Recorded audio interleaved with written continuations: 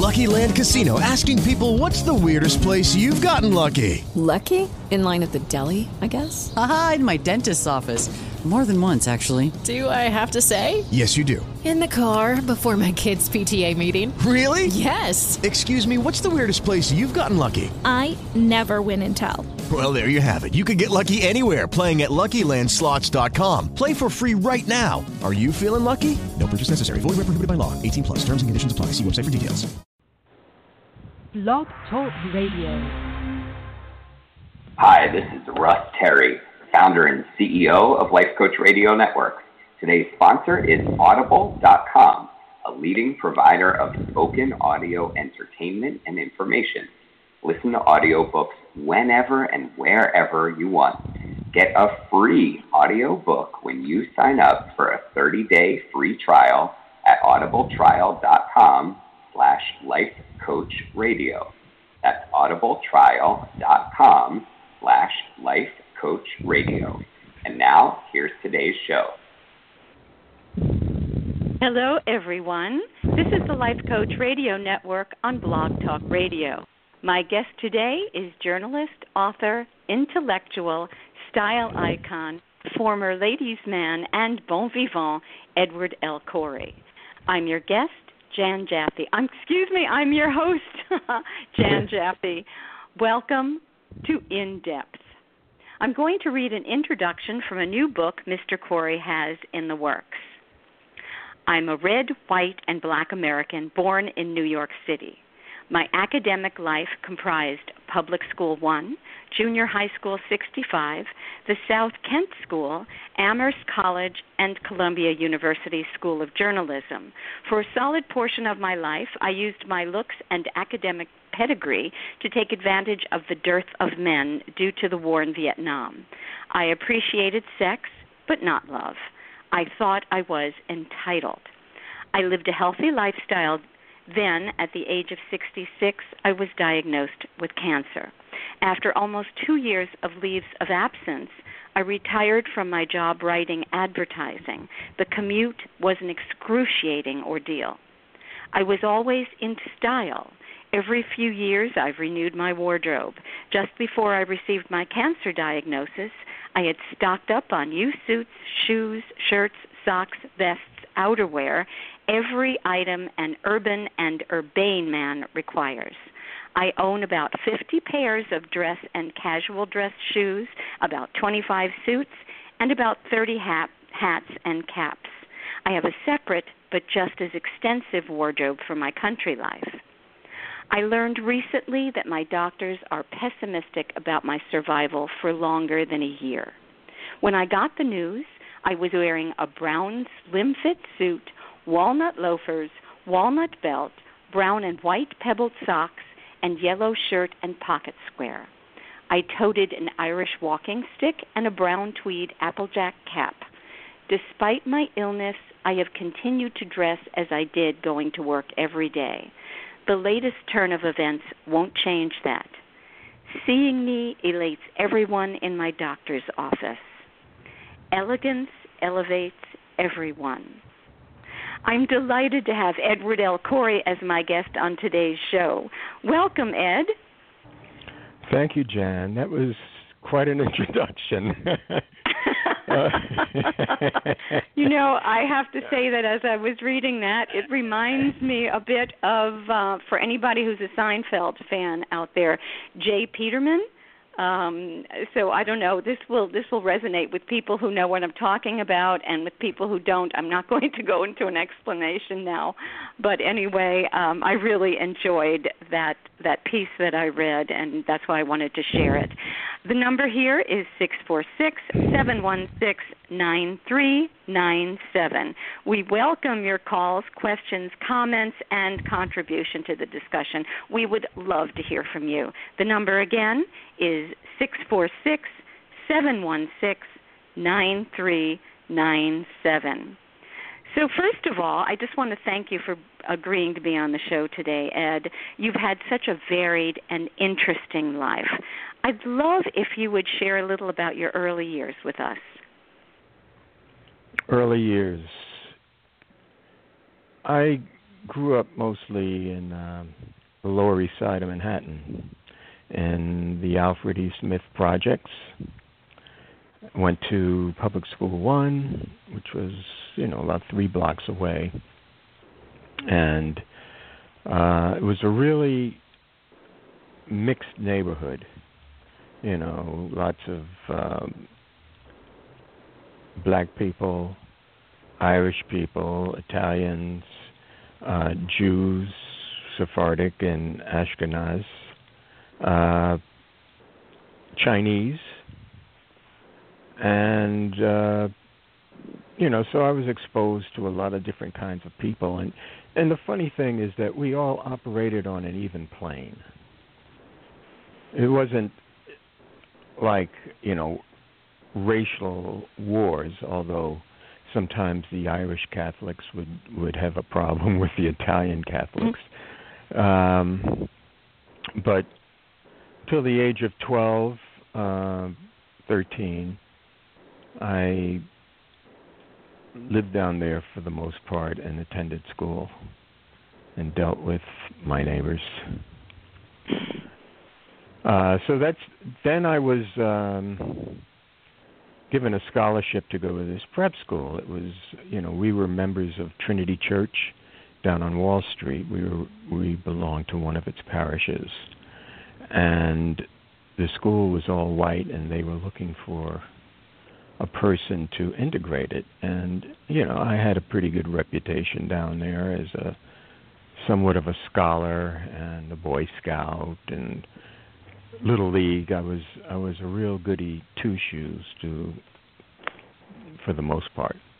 So I took this test, passed, and went up there for 4 years. And that was another experience.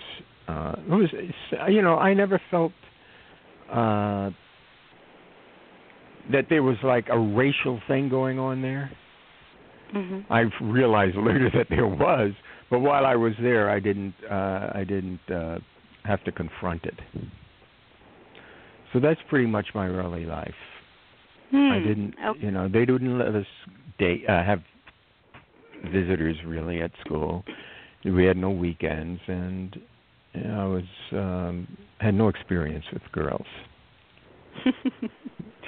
So your private prep school was in Connecticut. So yes. You were sent away, I guess you were 12, and so you left the Lower East Side, the projects, at that age. How did that affect your sense of self and self-identity?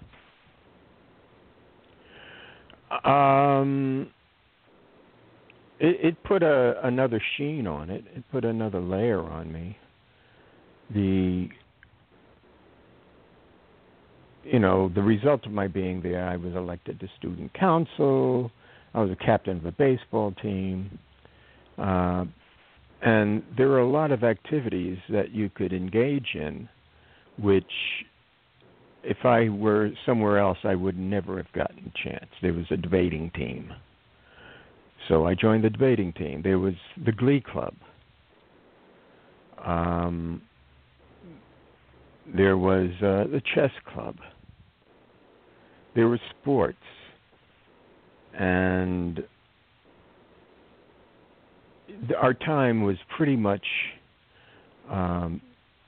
used. We didn't have very many we didn't have very much free time. And if we did, we'd go out and we'd play touch football, or we'd throw a frisbee around, or do something. We were never bored. And this was also this was a boarding school. And how did this? And again, this was the years. I think it was. Was this in the 1960s? Yeah, this was like 61 to 65. Mm-hmm. So, of course, those were different years than there are now, and not knowing how prep schools are run now.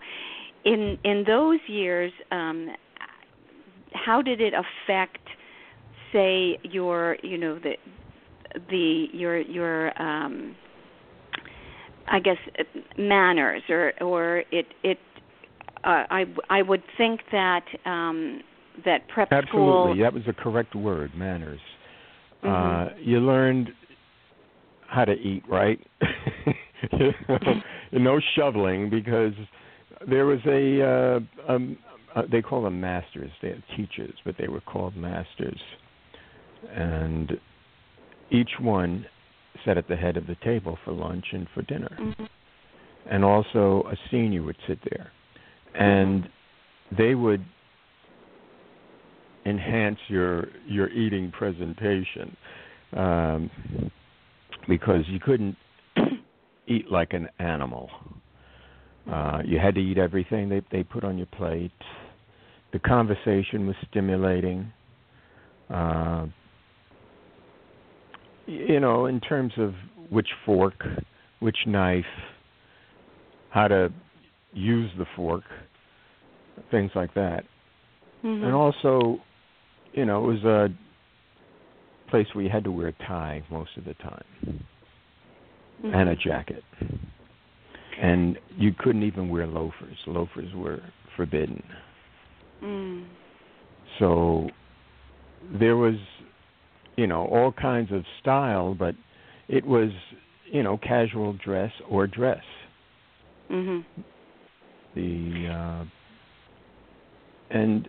they would tell you, okay, when you drop your arm, your sleeve length is supposed to come this far. Here's how to tie a tie. This is this kind of tie, that kind of tie, or knot, this kind of knot, that kind of knot. And so they were preparing young gentlemen, basically. It sounds like not just educating you on academics, and probably the scope of academia that you were exposed to was different than you might have been exposed to in regular city schools.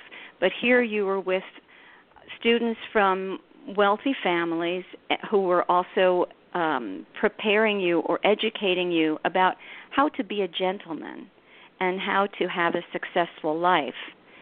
Am I correct in that assumption? I would say yes. We had people from Japan, France, Turkey, different elite foreigners, and the people who weren't absolutely rich were usually the sons of a bishop or a rector or someone high in the Episcopal Church hierarchy. So how did this? Well, let me first say you are very light-skinned, and you have blue-green aqua eyes. So how did then adding this to what you're learning now at prep school, how did this affect you when you would go back home for vacations into your old neighborhood? Well, the majority of my old buddies were they were resentful. They wouldn't even greet me on the street because they thought that I was kind of lording it over them, or I wasn't, but they thought, well, he thinks he's so bad because he was sent off to school, this prestigious school, and it really wasn't that. It was all in their minds, not mine, because certain people remained my friends, but the majority kind of resented my good fortune. So that was basically about their interpretation. Right. And so then it kind of made you sort of an outcast in your own neighborhood. Right. I'm trying to think back to those days and the things that pop out, and that was one of them. I had kind of gotten into music too, playing the guitar, so that was kind of a solace. So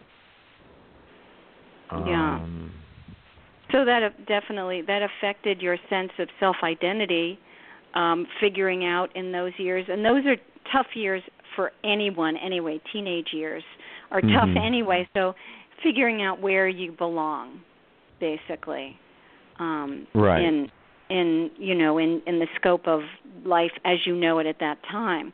So you I knew I didn't belong in the projects, that's for sure. And let me out of here, So you had a choice of attending several excellent colleges on rather sizable or full scholarships. What made you choose Amherst? Because if I'm remembering correctly, you had the possibility of Harvard as well. I didn't want to be in a city, to tell you the truth. South Kent was very rural. In fact, we had 4 football teams in the fall. That's all they had was football. And they would have a potato reaping competition because they grew their own potatoes. They had huge fields of potatoes, and they had to be brought in. So one afternoon for each team, we'd go out to these fields and pack the sacks with potatoes.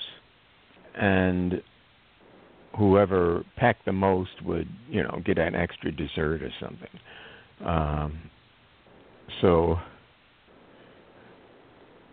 I forget what the question was.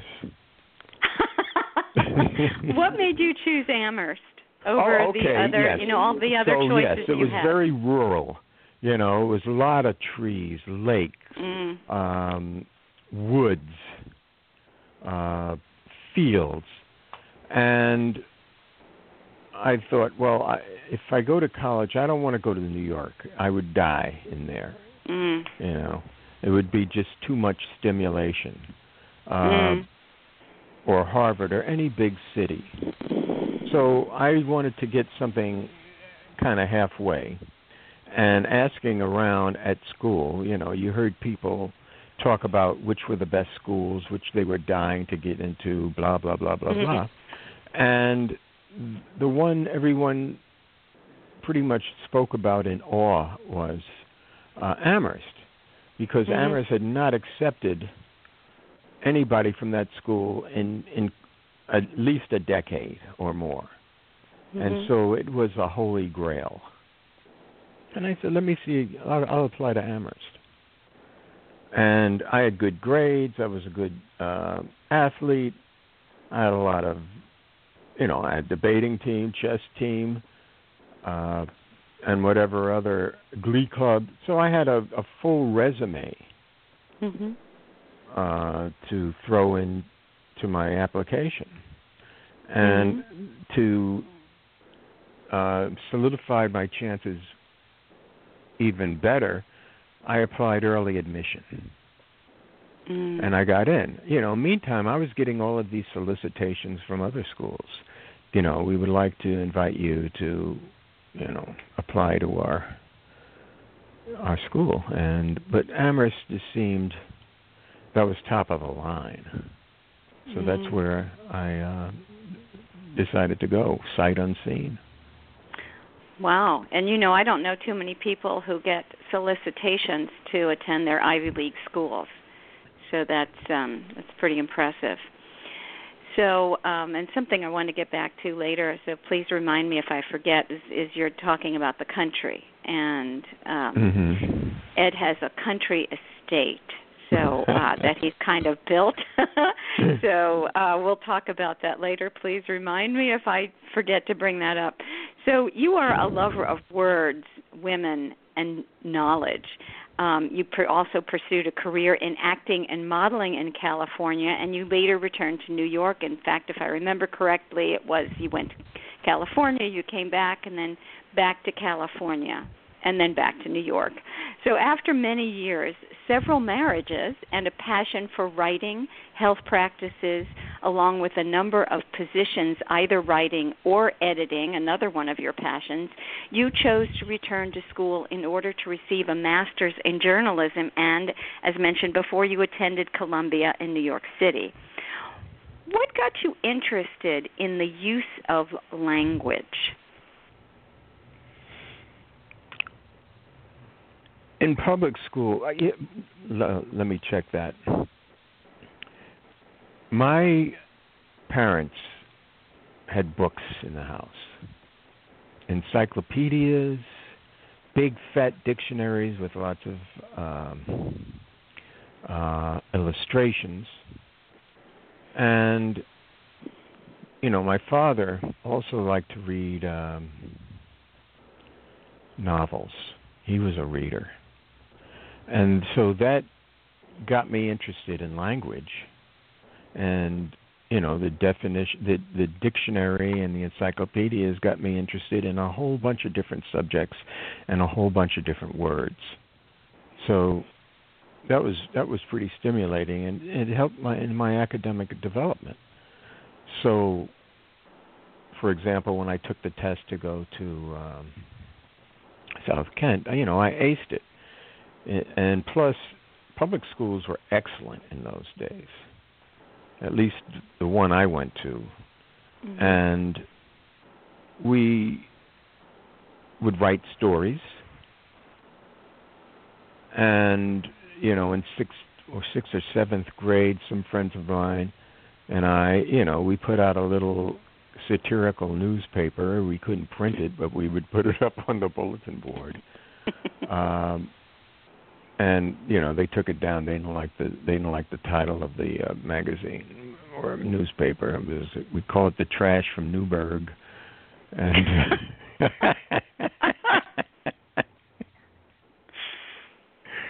and I said, "Well, can't you come up with a better title?" I said, "For what? The title gets you in there."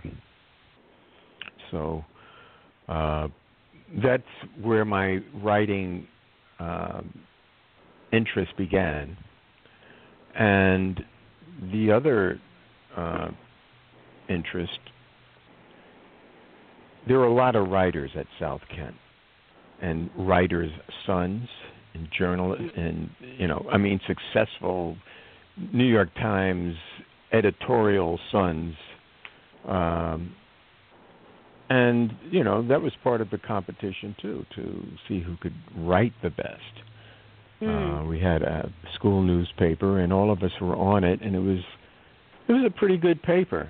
We have one of the writers is now like a cultural writer, the culture writer for the Philadelphia Inquirer. Another guy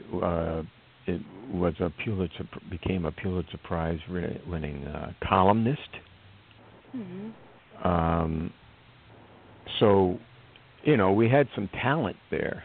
And plus, it was a friendly rivalry. Who could write the best? Who could write the craziest? Who could write the, this or the that? And that kind of solidified what I wanted my career to be. It took me a while to segue into it, but I really got stimulated by the people around me. Wow. So I love that title, The Trash from Newburgh. And I have to also say that when it comes to titles, you even suggested the title for today's show, Dying in Style. So you want to get to the dying? No, not yet. Not yet. Okay. Unless you want to talk about it right now. But no, we'll get to it whenever you want to get to it, and I'll get to it whenever it happens. Okay. All right. Okay, that's a deal. So you were working on a book about a cruise ship that went down in the 60s, and you worked on it on and off for years.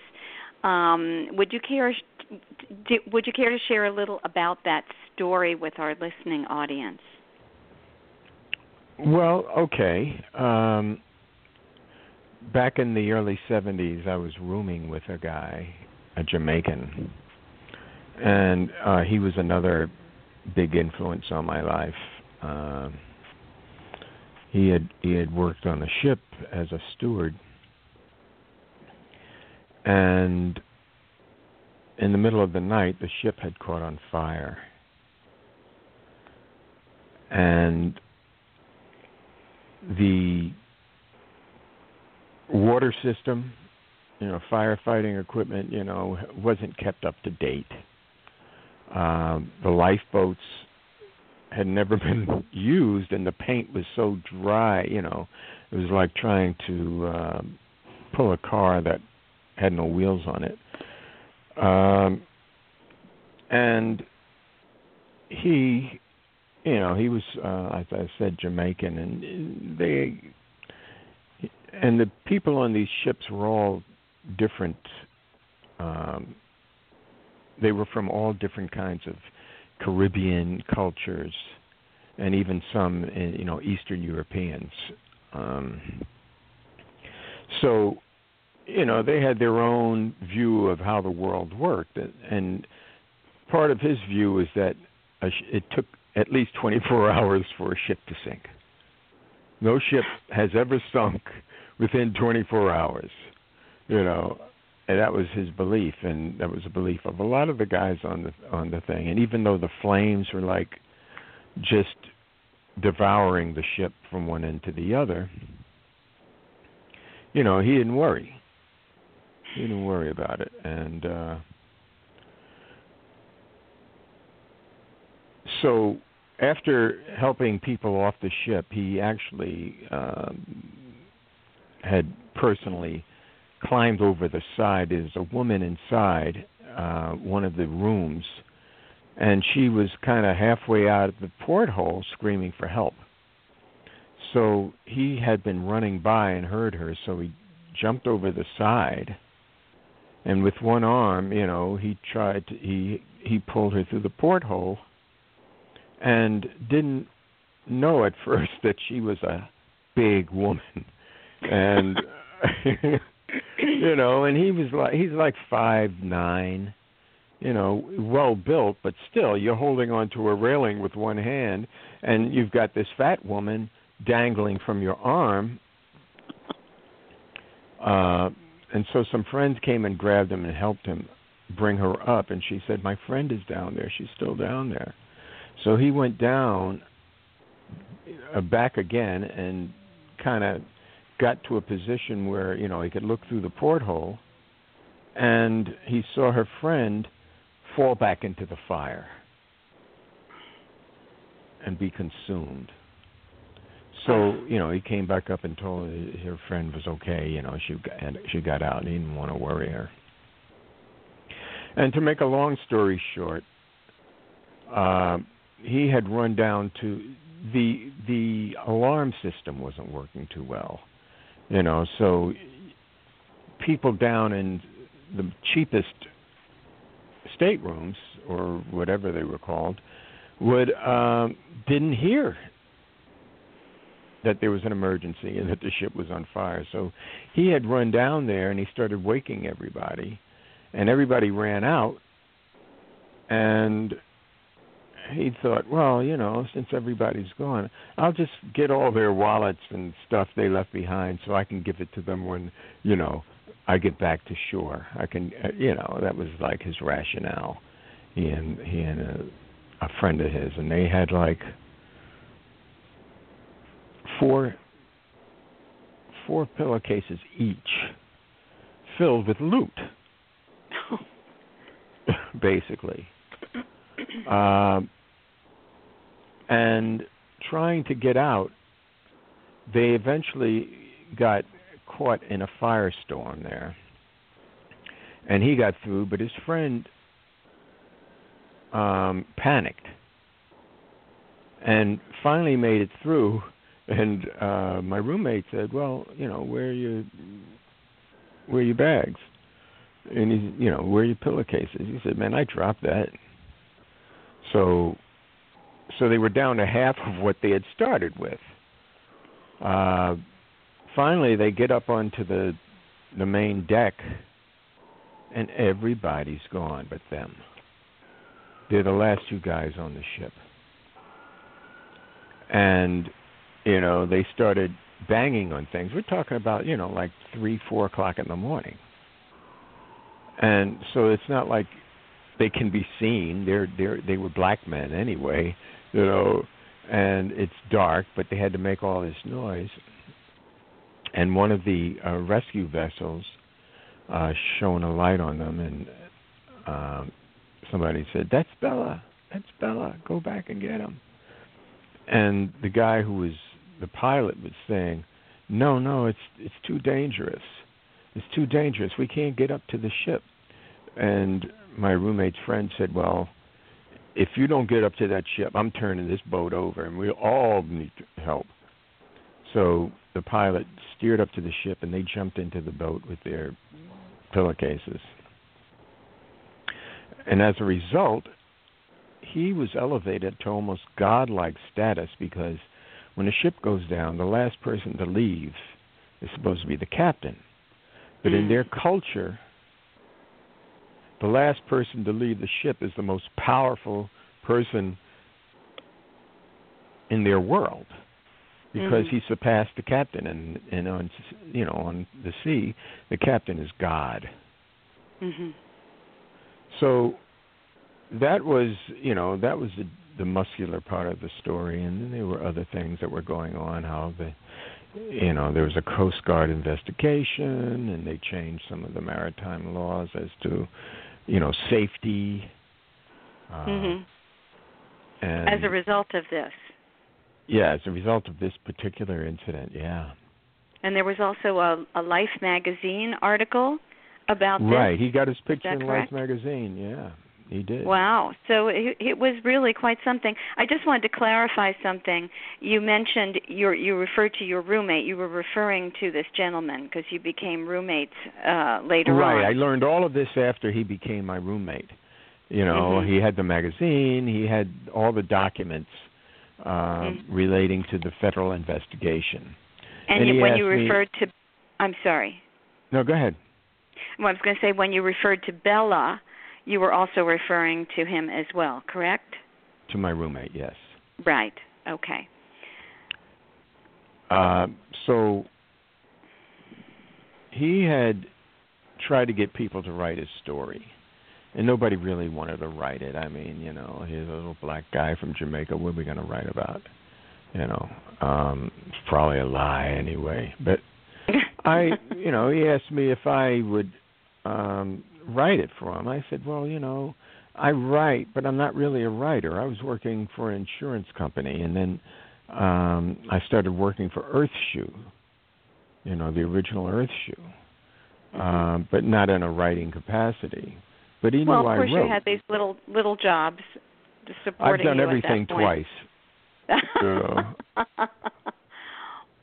So you worked on the book for a number of years, and it's never been completed yet, but it's something that you've worked on for years. And I know that he's done a lot of things, and he's a very colorful character. So yes. Hopefully sometime soon this will be a work that you complete. It would have to be real soon. But it's you have to remember that I also spent time in California, so I didn't work on it then, and I couldn't get him out to be with me to work on it, and no excuses. One of the reasons I really wanted to go to journalism school is to make sure that whatever I was writing and what I was doing, there was a plan to it. There was an underlying structure as to, the history of writing things. There. When you go to journalism school, they teach you the basic formats.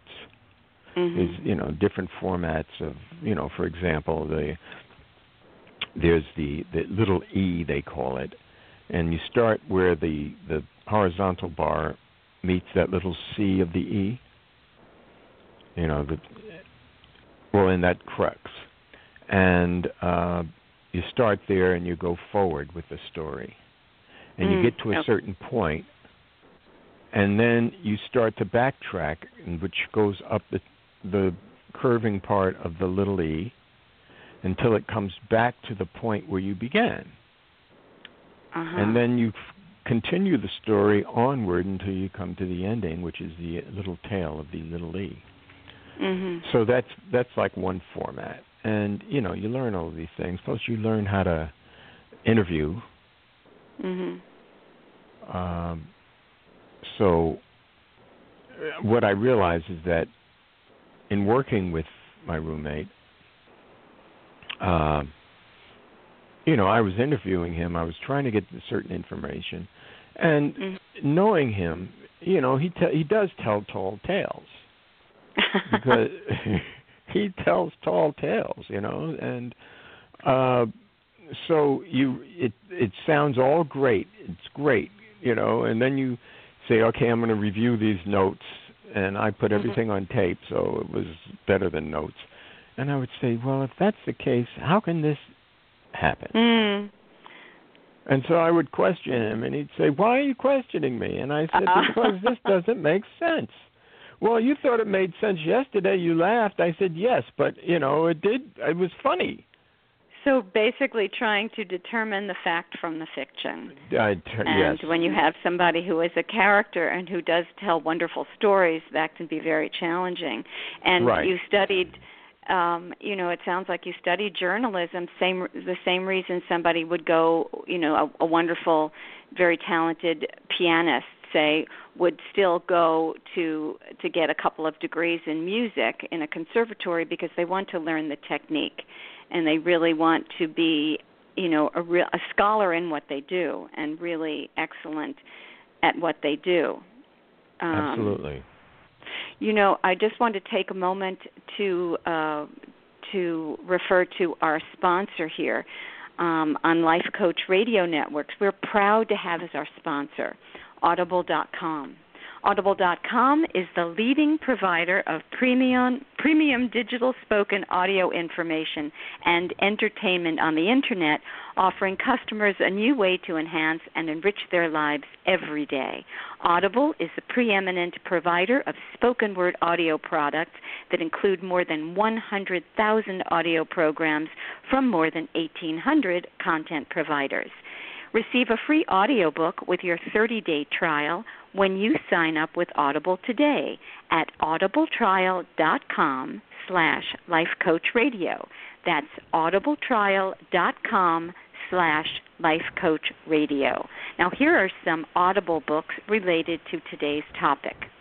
Off the Cuff, the essential style guide for men and the women who love them, written and narrated by Carson Kressley.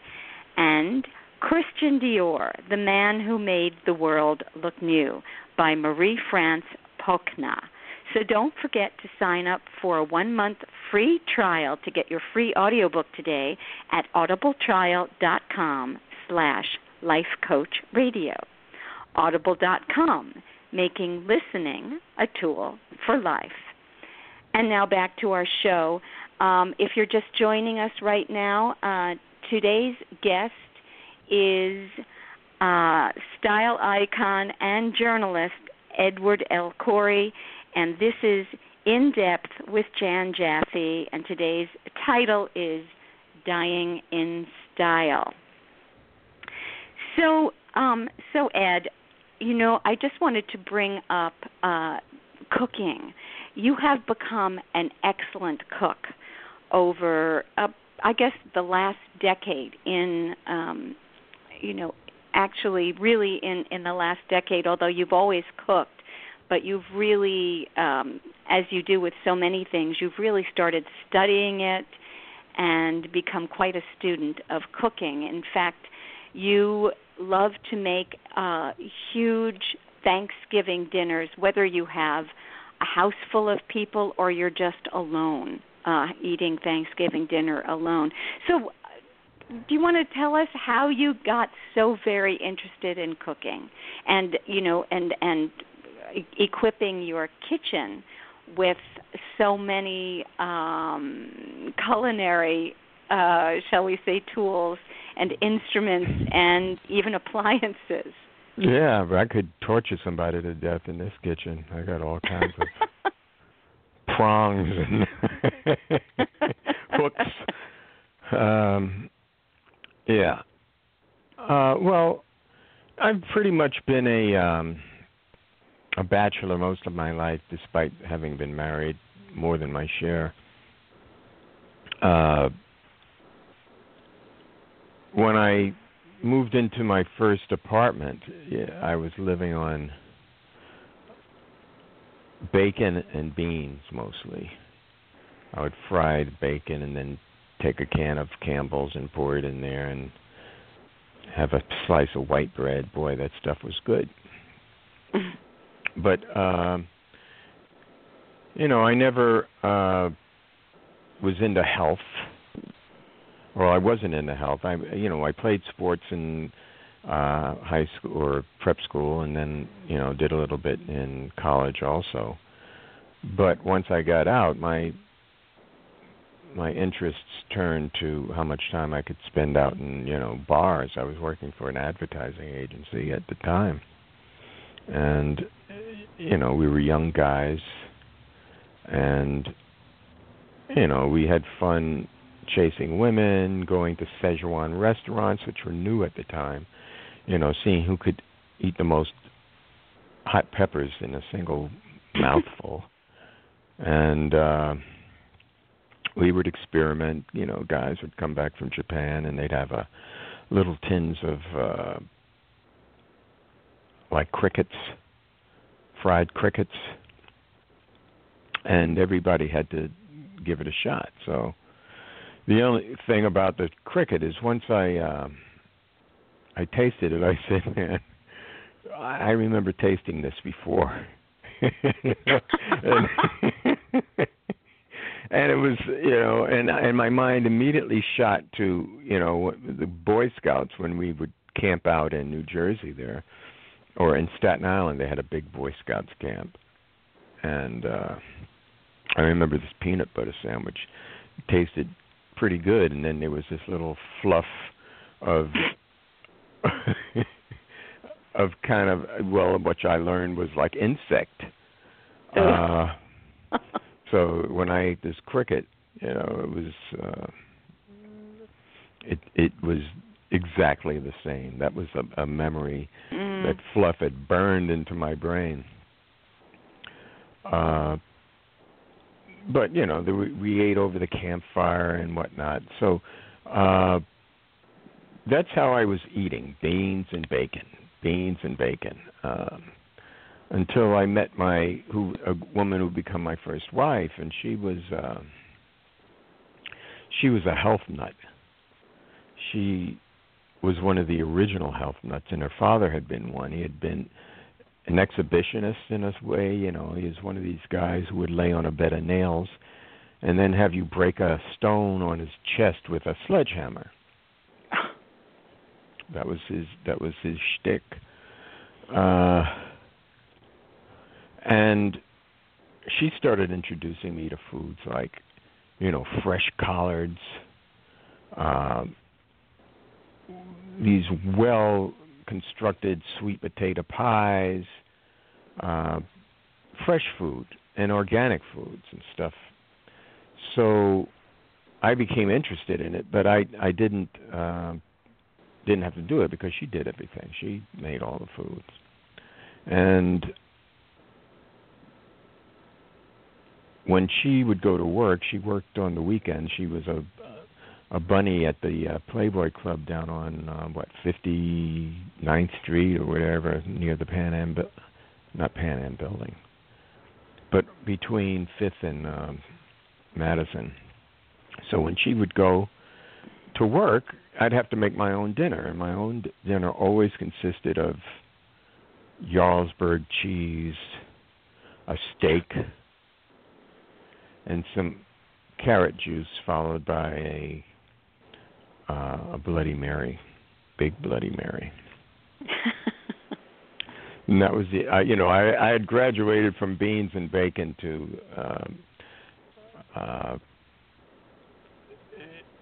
steaks and Jarlsberg. But that also was the extent of my cooking. Until I went to California, she and I separated, and I moved to California.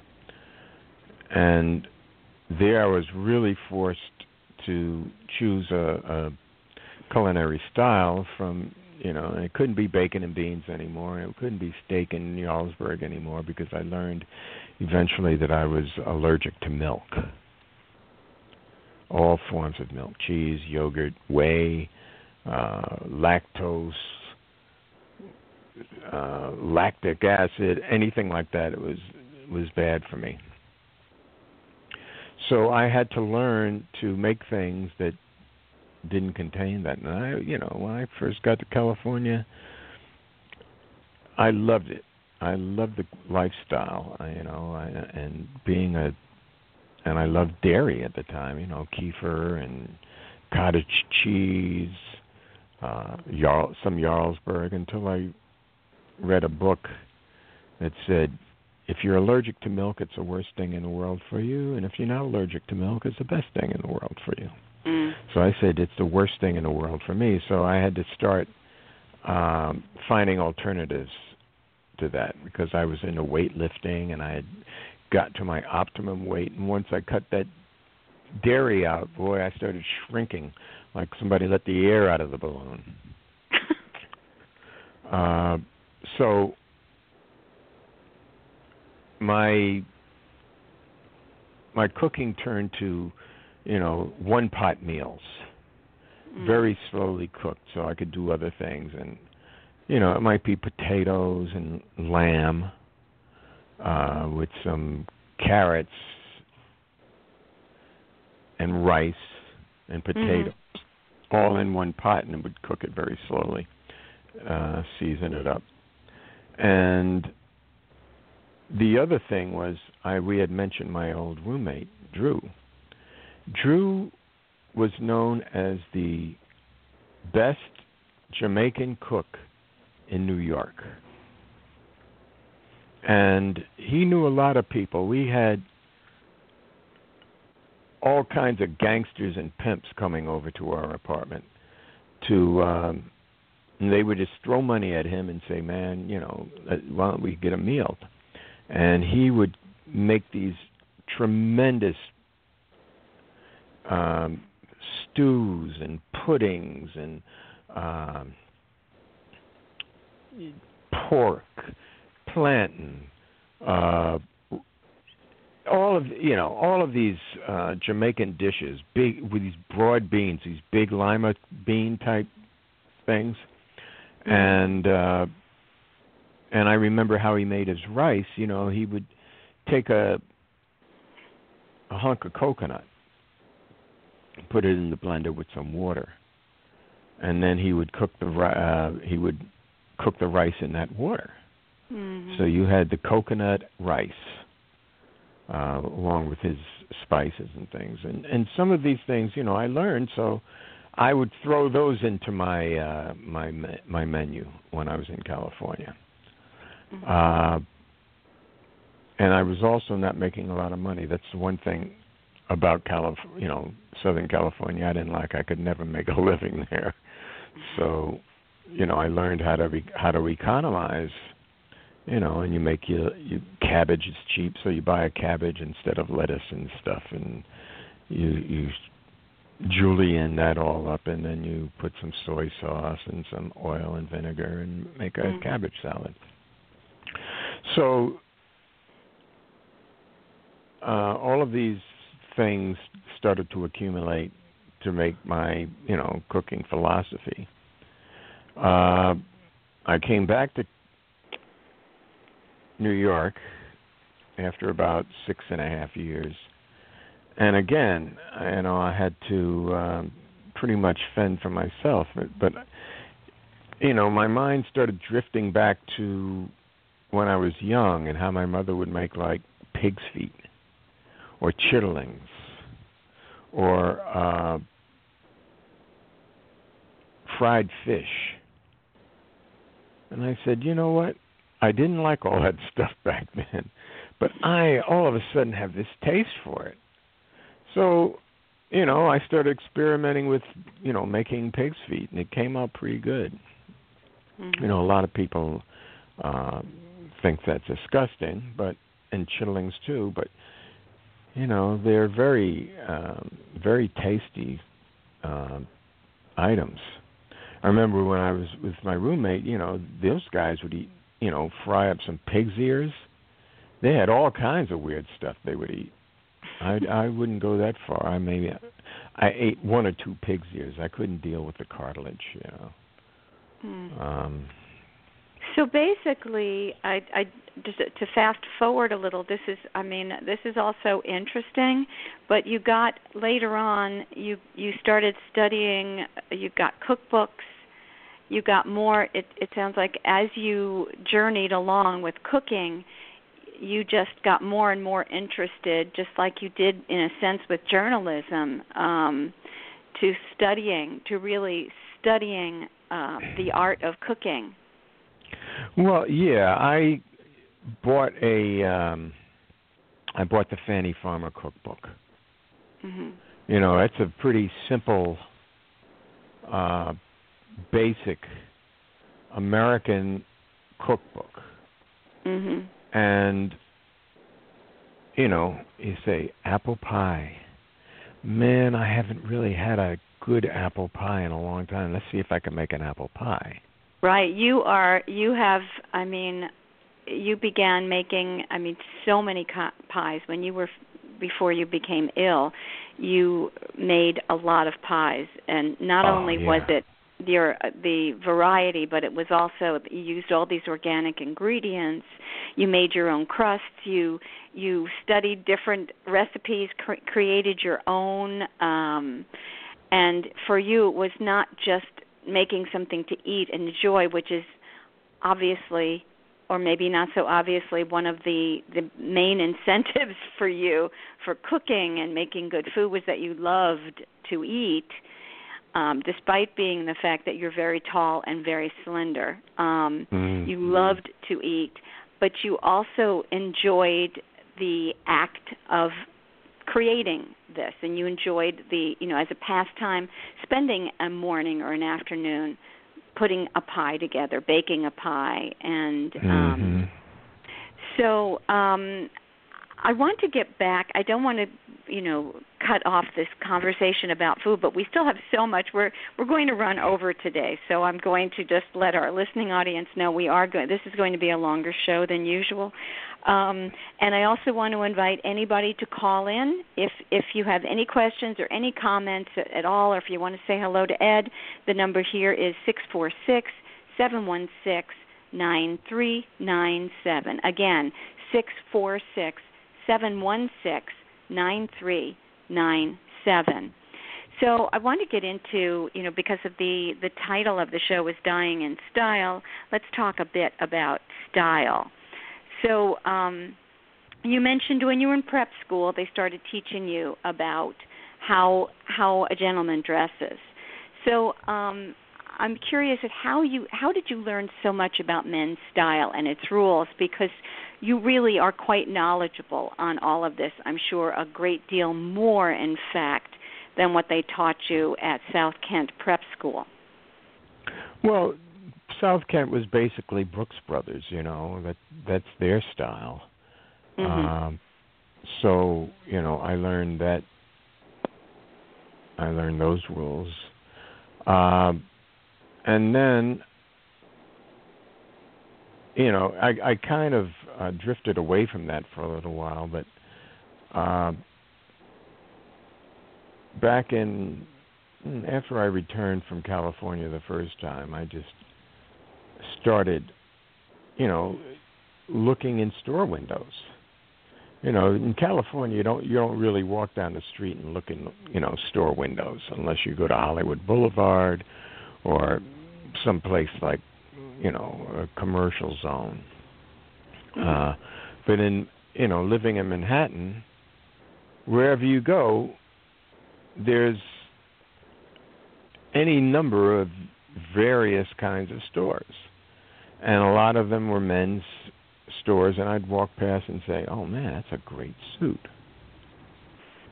The other thing was that my first wife, she liked to dress me up, too, so she would buy me suits and leather coats And, you know, if I saw some boots, she would get those too. And after a while, you know, I started accumulating a wardrobe, one that people would comment on. Mm. Say, wow, that's a nice suit. Or, wow, man, where'd you get that jacket? You know, oh, I love your boots. And that's positive reinforcement. You don't want them to say, you know, hey, bozo, you know, where'd you get that outfit there, Clowny? But yeah, you know, I started slow, and you know, when I got out of college, I didn't really have any money, and she had plenty of money working at the Playboy Club. The money was just pouring in, and she just wanted to shower me with it. So that kind of, you know, that happened before I went to California, but it started, you know, it gave me a seed knowing that the way you dress creates opportunities for you because people look at you a different way. In California, the only thing I had that was dressy and classy were shoes. But then I found out that in California, you know, they don't care. You're wearing jeans, you're wearing a torn shirt, but what do you got on your feet? That's the most important thing. And I would, you know, go to, you know, art exhibits, and people would come up and try to sell me paintings that, you know, were so far out of my league that, you know, there were 20 leagues under the sea or in the sky. But it was basically based on your shoes and the perception people had about you. That's right. And I always had good taste in good shoes. My mother she was very careful about that with us children. That, you know, our shoes were good quality and they were the right size. Primarily that they were the right size. So you you picked up a lot of this, basically, as you mentioned, with your first wife and living in New York, growing up in New York, always being aware, and then you began to understand that this really, as you said, opened up doors of opportunity and also affected people's perceptions about you. And just like with everything else in your life, you basically made a study of this over time. Is that correct? Yeah, well, it's not necessarily a study. It just hits you and becomes a part of you. You know, you notice something and you say, and then that starts to influence your next decisions. Well, you've also mentioned that a man's belt is supposed to match their shoes, and that is supposed to, or the tie that they wear is supposed to have a color in it that matches the belt and the shoes. That matches the shoes, yes.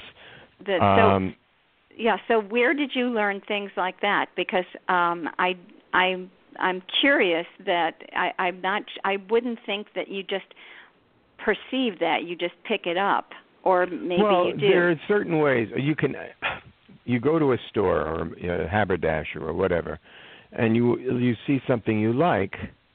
You know, you get into a conversation with the salesperson who might, you know, impart some wisdom, and sometimes they don't impart some wisdom because, you know, you learn, for example, if you're wearing pleated pants, they should have a cuff, and that's you know, there's a reason for having the cuff.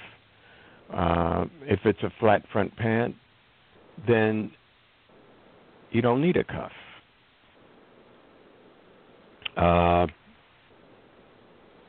So what is the reason for having the cuff? When you say there's a reason, what is the reason? To weigh down the bottom so that for the flow. So because of the pleat, because so of the pleat lies yes. flatter. Now you see that's one of those things that virtually nobody really knows, except maybe somebody in the business. And so that might be described as, well, I think it's definitely described as one of your passions, fashion and style.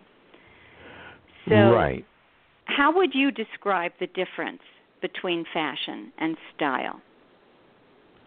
Well, fashion is something you follow. Mm-hmm. Or some people follow and they think that's style. But style, you create yourself. Mm-hmm.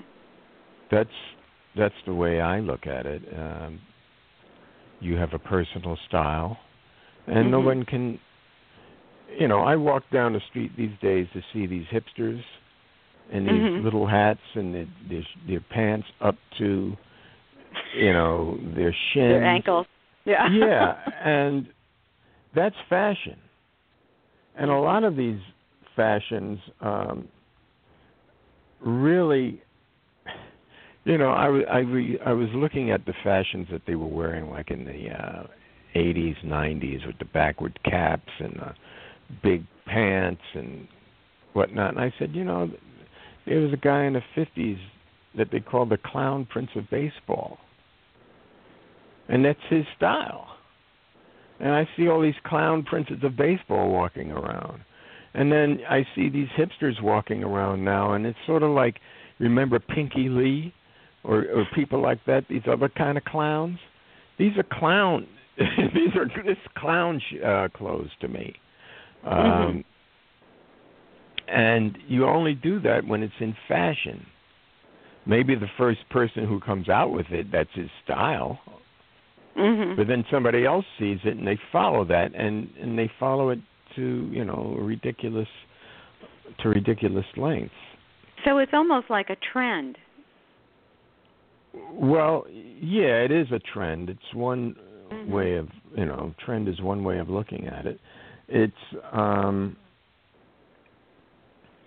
I think in some cases you're looking at a person who's wearing a certain style, and it might be new, it might be clownish, but if they're successful with it, then it's just like, okay, it's like Beatles. The Beatles come out, and the next thing you know, everybody's got a Beatle haircut. To the Beatles, it was a style. To all these other people, it was a fashion. Okay. We could get into hair, but that's a whole other. Because there is a picture, there's a photo, a professional photo taken from some event where you're dressed in a lovely suit. You're dressed beautifully, and your hair, you had this wild hair which you sported for a long time, and that was your style. So how would you describe your style? Do you have any way of describing your style? Well, right now, what I find is that from my body type, is a slim fit suit. Fits me right. And there's nothing outlandish about it. It's it's just the coordination of the tie and the hanky and the shoes. And you want everything to fit. You want your pants length to be not too long. You don't want to be like one of the seven dwarfs, with with your pants kind of like watering up and down your shoes.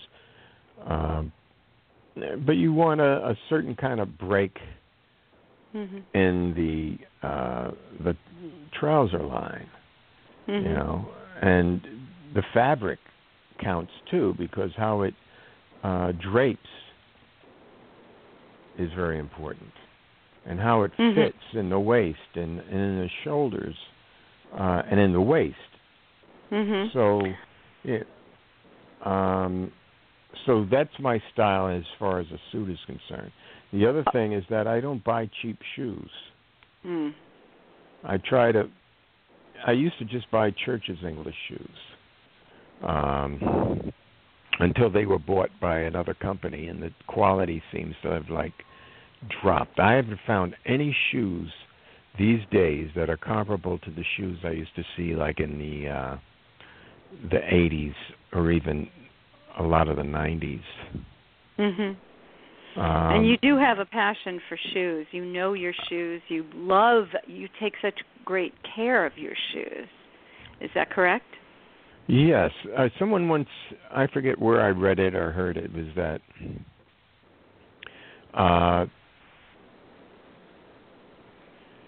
two pairs, alternating your shoes. If you have two pairs of shoes, alternating them would last longer than three pairs worn consecutively. Consecutively? Yeah, if you wear one pair all the time until you have to buy a new pair, and then you wore those every day,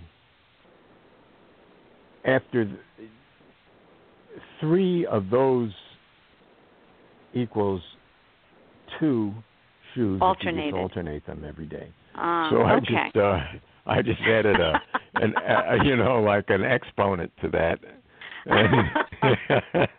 and figured, if I have 50 pair, that'll last me a lot longer than 75 pair worn consecutively. Yeah, I have shoes I have 20-year-old shoes that people think are new. So, we're going to get into some pretty serious stuff here. Your life centered around writing, building and living on your country estate. We didn't even get into your music. You love music. You played in a band. You worked with Gene McDaniels. Anybody who might remember who that is. You love writing music, but I don't think we really even have time to get to that today. But hopefully, if anybody, maybe at some point you will put some of that online so people can find that as well. But anyway, getting back to what I was saying, your life centered around writing, building, and living on your country estate. Oh my God, we haven't even touched on your country estate. Eating an organic diet and living a healthy lifestyle. So what I want to ask you is, when did you begin to feel ill, as though something was quite different? And how did it manifest? Looking back, I look back and I see that there were certain things that were happening in my body that I didn't pay much attention to. Mm-hmm. And, I got my yearly physical, got all my shots, my flu shot and whatnot. But I don't know, maybe about 7 years ago, I remember feeling this little pain in my in the gallbladder area. I know that because when I was about 22, I had gallbladder problems along with all other kind of internal organ things going on. But I said, well, I know where my gallbladder is, and that's I would leave work. I'd say, yeah, I'm having a little abdominal distress here. But I didn't think anything of it. And then about 4 years ago, well, maybe 5 years ago, I started getting all kinds of illnesses. I got not tuberculosis, what's the other one? Pneumonia. Pneumonia? Yeah, I had never had pneumonia before, and I had a pretty bad case of it. And then the next year, up in the country, I was walking around the yard, or whatever you want to call it, and something kind of stung my toe, and the toe in a couple of days turned black. And I had to run to the emergency room and get a dose of antibiotics. Now, this was a pretty big dose, and the year before with the pneumonia, I had antibiotics. And then I got another respiratory infection, even though I'd had the pneumonia shot not long after I got over the pneumonia. And I was starting to lose weight. And then all of a sudden, I had diarrhea a lot. And one day I looked in the mirror and I said, holy moly, I looked like I looked like a ghost. Mm. You know, I had been, you know, I had used to weigh maybe 175 pounds. Yeah, and you're almost 6'2", right? I'm 6'1". I'm closer to 6'1", especially these days. And, you know, I had fairly muscular shoulders, muscular legs, and I looked and my shoulders were gone. And I said, oh, man, I better start checking this out for intensely. And so I went to this clinic down on 34th and Park. It's Beth Israel, and I went there because it had been recommended by my urologist. And they take you very quickly. You go in, and they take you quickly, and then, you know, they started putting me through all these tests. And because of diarrhea, I had to, you know, do all kinds of, you know, take all kinds of samples and put them in bags and whatnot. I mean, it was like not fun. And finally, they sent me to a hematologist, a surgeon, this, that, and the other. And finally, the hematologist said, well, you know, we're going to have to give you this shot once a month. And, you know, but why that's when I learned. That's when I learned that, you know, this was pretty serious.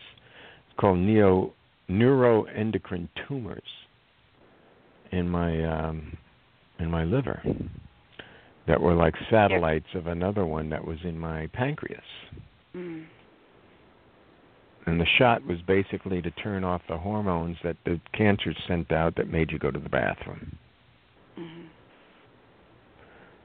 So they hadn't actually given you a diagnosis, though, had they? At that point were talking about metastasis. Metastasis. Yeah, metastasis. Did they actually use that word at that time, though? Yes. They did. Okay. You know, but, you know, in my mind I'm going, well, you know, they didn't say cancer, so maybe this is like a precursor or whatever. And that's how I knew I was sick, and they were going to give me the shot for every month for the rest of my life. And, you know, the doctor says, well, don't, you know, this could, you know, your life could go on another 10 or 20 years. And you know, all the tests I was receiving after the diagnosis, they said, well, if you're going to have, somebody said, well, if you're going to have cancer, that's when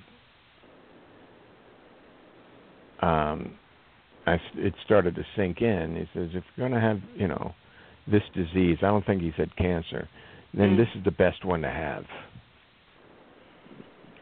So I think it was you who told me it was cancer. And very possibly. Yeah, and I really didn't want to. Nobody wants to hear that. Nobody wants to hear that. So,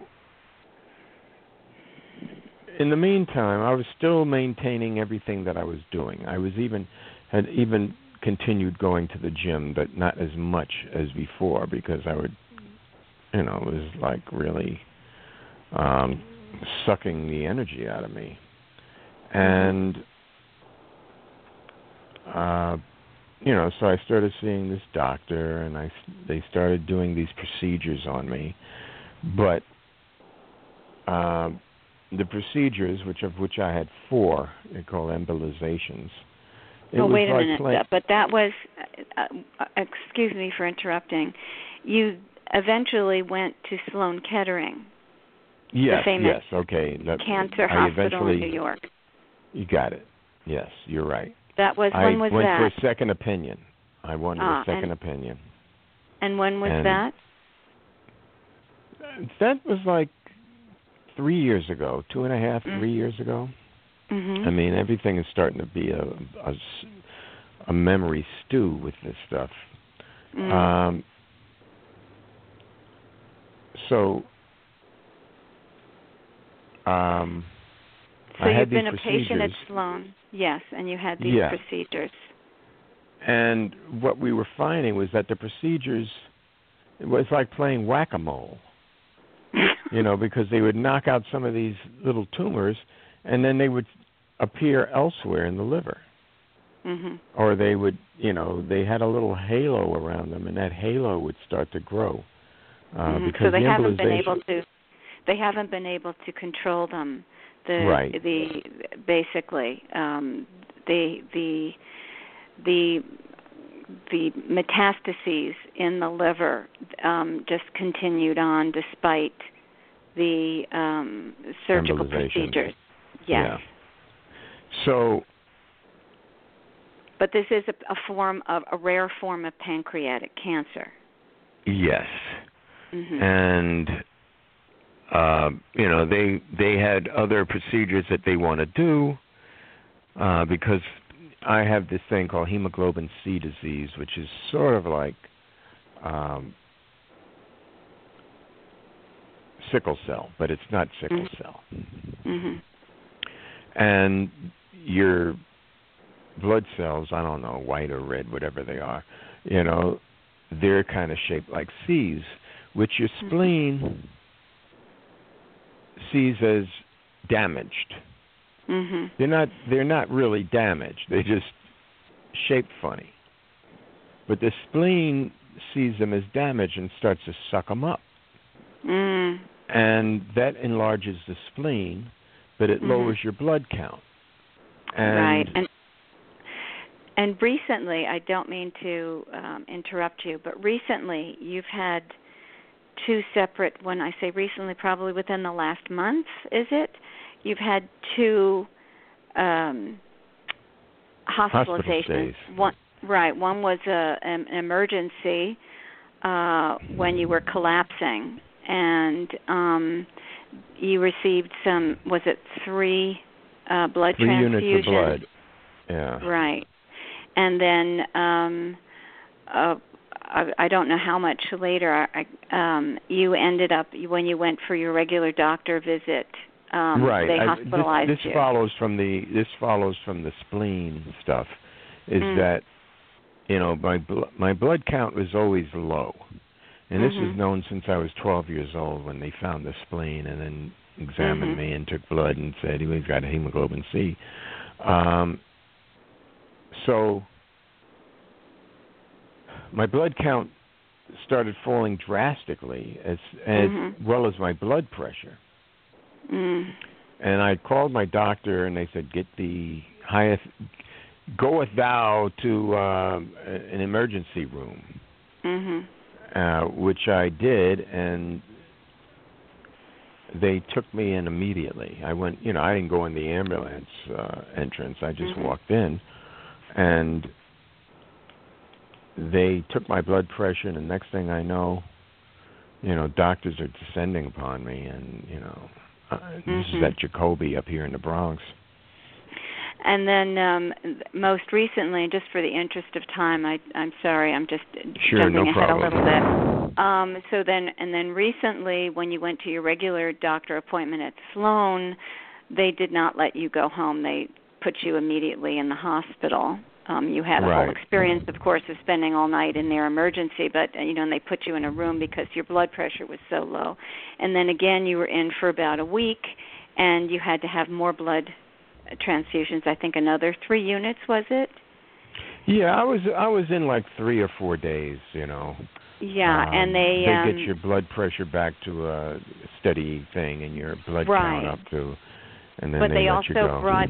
Then they also brought in specialists. You had to have a bone marrow biopsy. And they have now, you have been diagnosed, in addition to the pancreatic, what they call PNETs, the pancreatic neuroendocrine tumors, that rare form, a very rare form of pancreatic cancer. You have now been diagnosed with multiple myeloma. they believe it's in the smoldering, the very early stages, but you have more tests coming up to determine all of that. So you're kind of in this stage. And in your recent visit, when you just got diagnosed with multiple myeloma, you received a prognosis and again, doctors really don't know. They kind of guess, but you received a prognosis of maybe a year. And, he said, I had to squeeze him to get that year out of him because he said a few months at first. And I said, a few months? And he said, yeah, but it could be a year.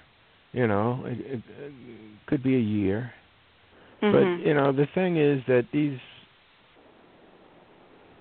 I get this shot once a month. Now they want to give me these other medicines once a week, which really cramps my style because I like to spend a lot of time up in the country.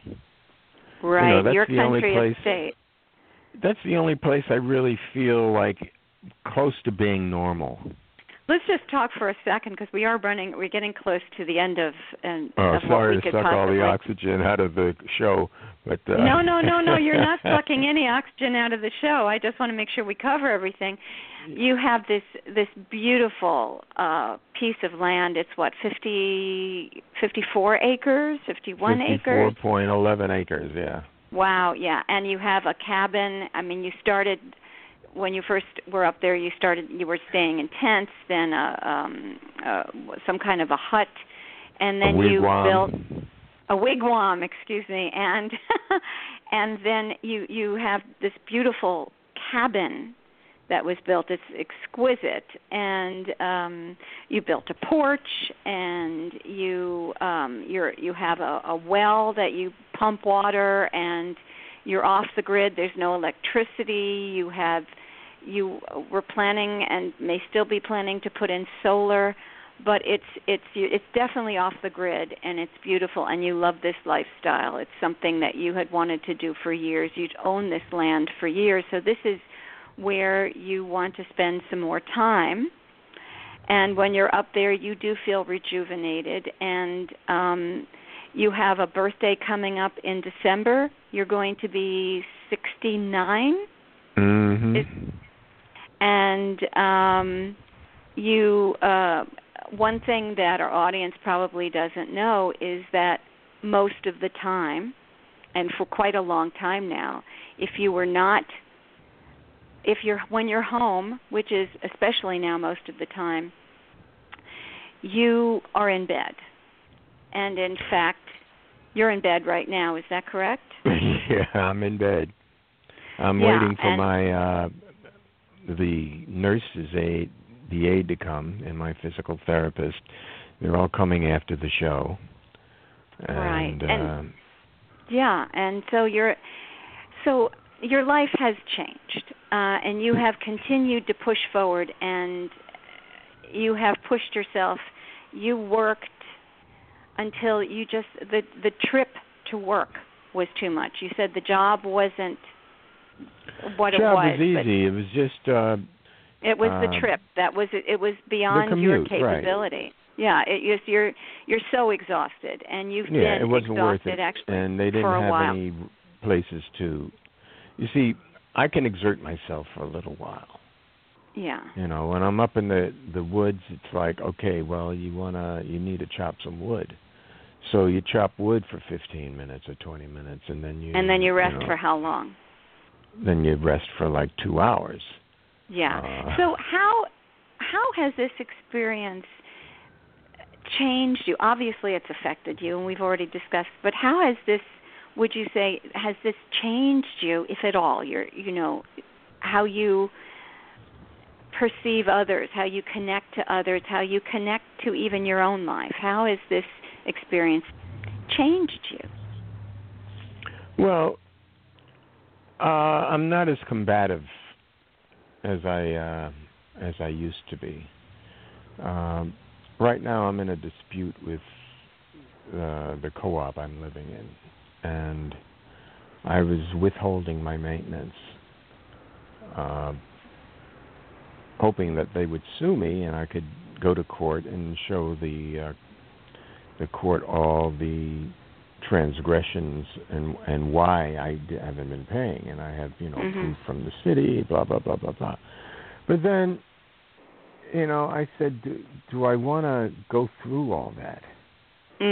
Right. So it's basically you're really seeing what's important, what is not as necessary. It almost like it's distilling some of your priorities. In a sense, I mean, I'm kind of like, I called them up and I said, look, I'll just pay you. I just get this off my plate. Because I have your life is a series of events. Things have to take place. And you have to be capable of handling them. And I've been to court maybe 3 or 4 times in the past year to get a judgment against them for the damages to my... How has this experience, though, okay, I don't mean to interrupt, but how has this experience maybe changed how you connect to other people? Because I've heard you mention that you have developed an empathy that maybe you didn't have before. Yeah, I'm more patient with other people now. I've never been that patient. Who do they say? He doesn't suffer fools.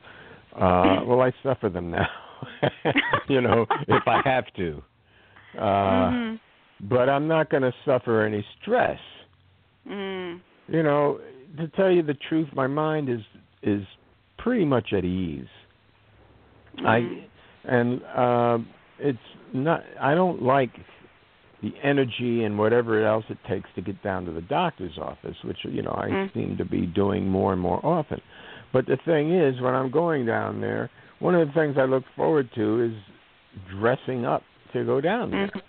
And I remember one time I went down there and I was wearing just a turtleneck and a 3/4 leather coat and some jeans and we used to call them bop caps, but they call them apple jacks or thug caps now, cabbie hats.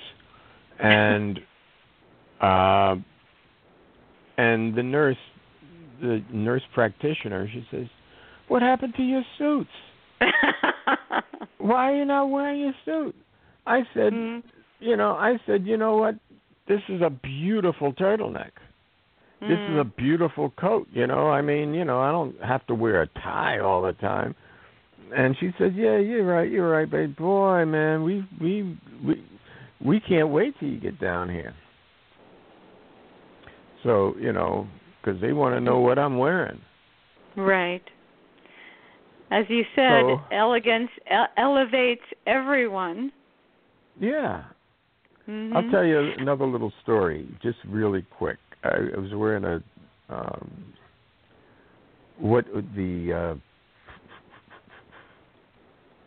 just slips my mind, but it's, it's like the striped suit with white and blue. Pinstripes? Yeah, it's pinstripes, but it's a certain kind of suit, fabric that they call it. Anyway. Oh, right. I can't think of the name either. Okay. Right. And I had on a nice white Panama hat and white shoes, and I'm coming home around the corner, and, this young man is walking my way, and he says, "That's a nice suit, Pops." and that was the first time anybody had called me Pops, and I knew that, that was like the beginning of the end. So we're not going to be able to end the show. I just wanted to ask really quickly. We won't have a normal ending to the show today. I just want to, if maybe in a minute or less you can answer this. What might the L.Corey of today tell the L.Corey of 1985? That the toilet paper really does run faster when it's towards the end of the reel.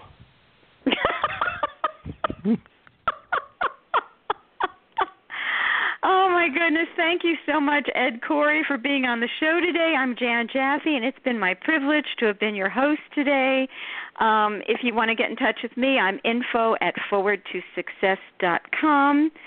And you're invited to share any comments or feedback on our website, lifecoachradionetworks.com.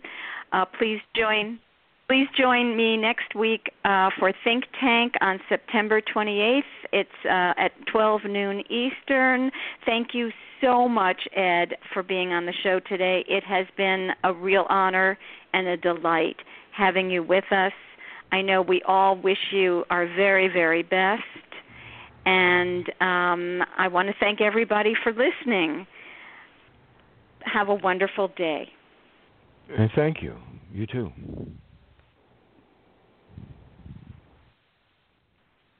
Lucky Land Casino, asking people, what's the weirdest place you've gotten lucky? Lucky? In line at the deli, I guess? Aha, in my dentist's office. More than once, actually. Do I have to say? Yes, you do. In the car before my kids' PTA meeting. Really? Yes. Excuse me, what's the weirdest place you've gotten lucky? I never win and tell. Well, there you have it. You can get lucky anywhere, playing at LuckyLandSlots.com. Play for free right now. Are you feeling lucky? No purchase necessary. Void where prohibited by law. 18+. Terms and conditions apply. See website for details.